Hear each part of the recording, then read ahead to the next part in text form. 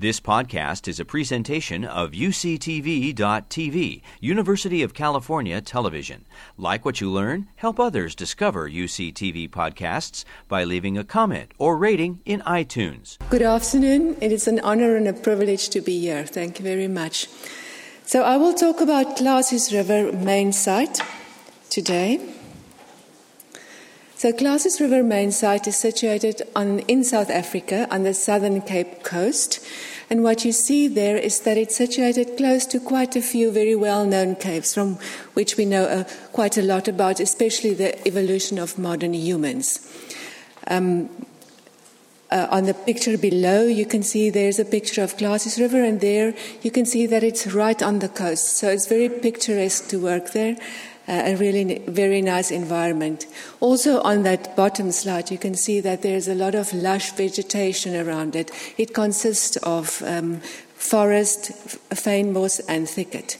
So that is enough to see to all of your plant needs if you had to rely on that for food.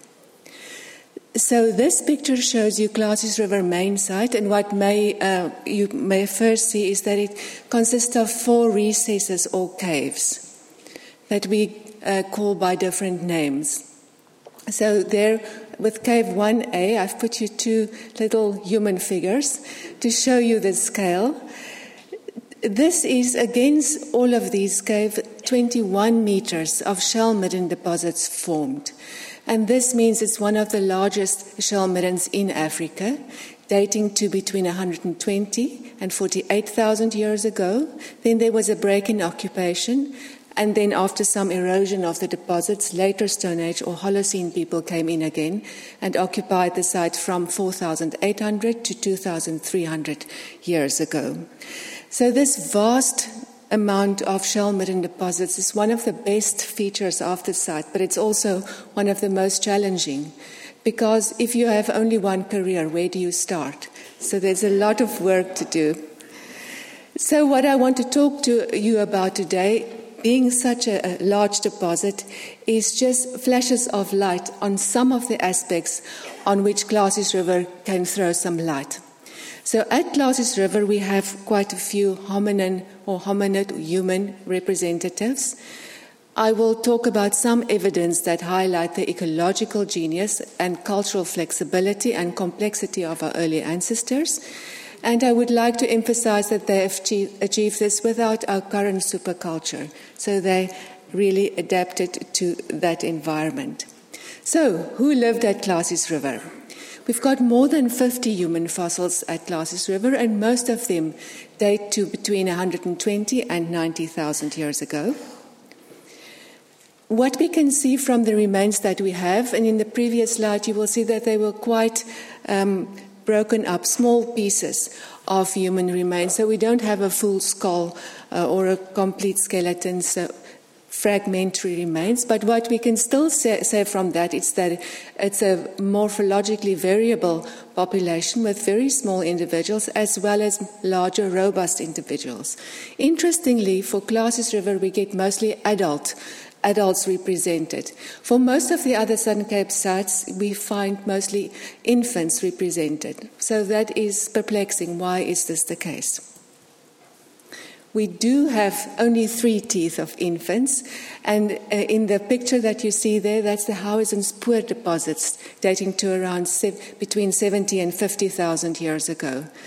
So if you find teeth of infants in a deposit, you have to think that it was families that lived here. These Hausen-Spoor deposits are the deposits that we can see the highest density of occupation in the site. So that's quite interesting that we find the infants in this layer.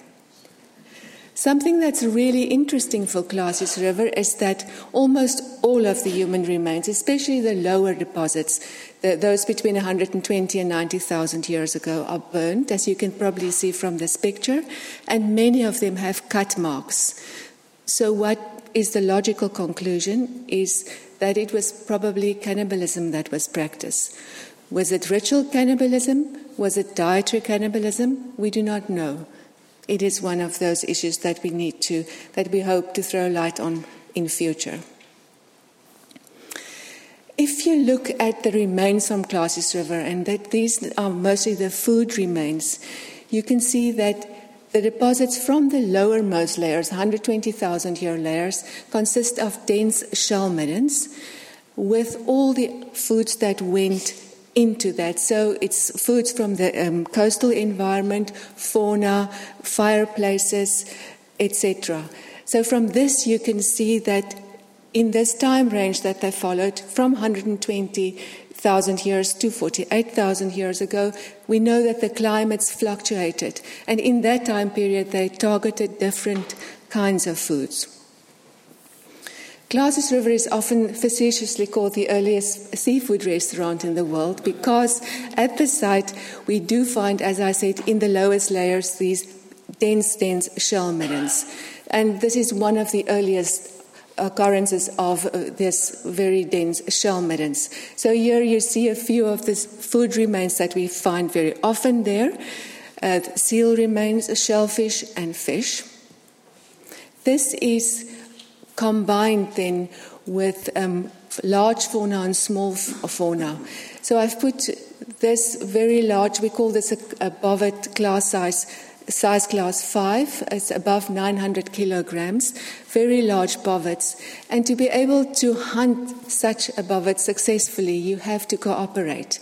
So we can see throughout the sequence that they were very successful, intelligent, cooperative hunters that not only targeted the bigger animals, but also very small animals.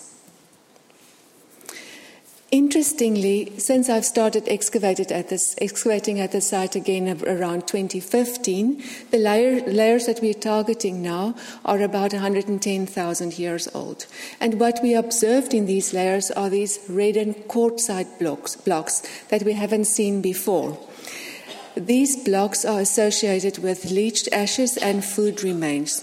In this picture, you see postdoc, or she was my postdoc, Sylvia Benson, who did a lot of experiments on quartzite and how it behaves if it comes into contact with fire. And what we did determine then is that probably these quartzite blocks were used to roast food on. And that's a very early occurrence of that kind of behavior.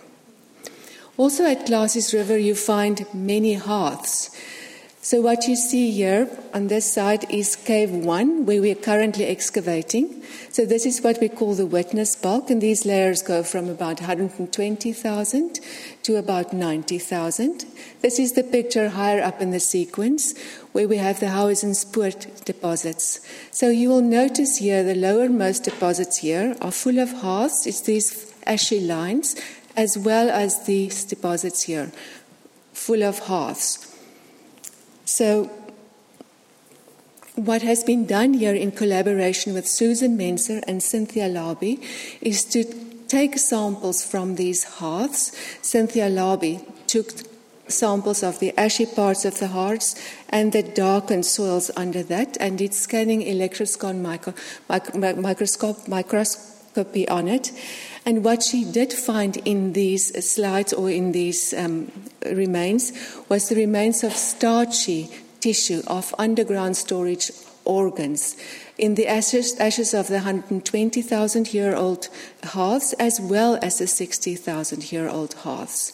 Susan Menser, she did micromorphology, and she also identified these parenchymus tissue in the sediments next to the ashes that Cynthia has identified. So this is pretty important. So far it's the earliest direct published evidence. We also have very early evidence from Border Cave for the deliberate inclusion of starch in diet.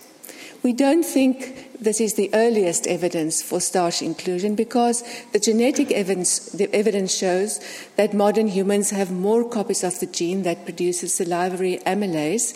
That's the enzyme that breaks down starch, and this change seemed to have occurred already 300,000 years ago. So it seems that starch was an important part of hunter-gatherer diets long before agriculture developed.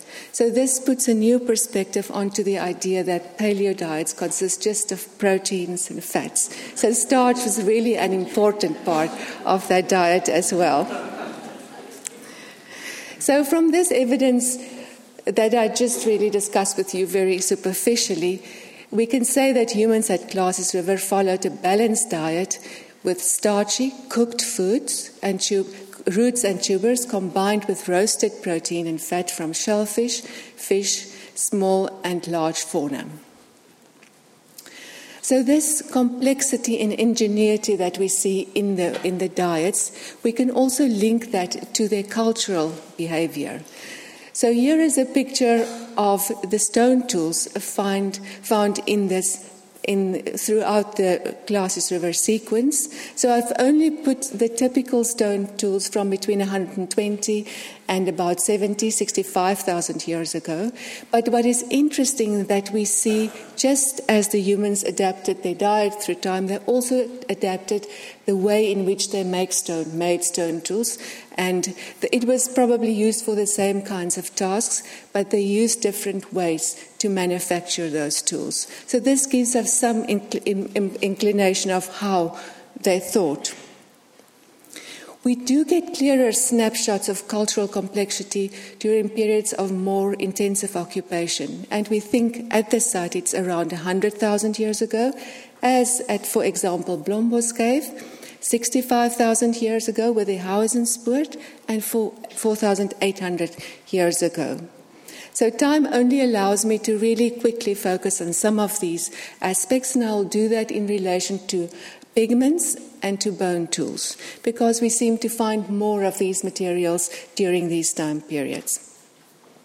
So in the 100,000-year-old levels, we do see this pigment that's been shaped, or ochre, shaped in a crayon, and you can see that it has these lines on it, so it's been used and shaped intentionally.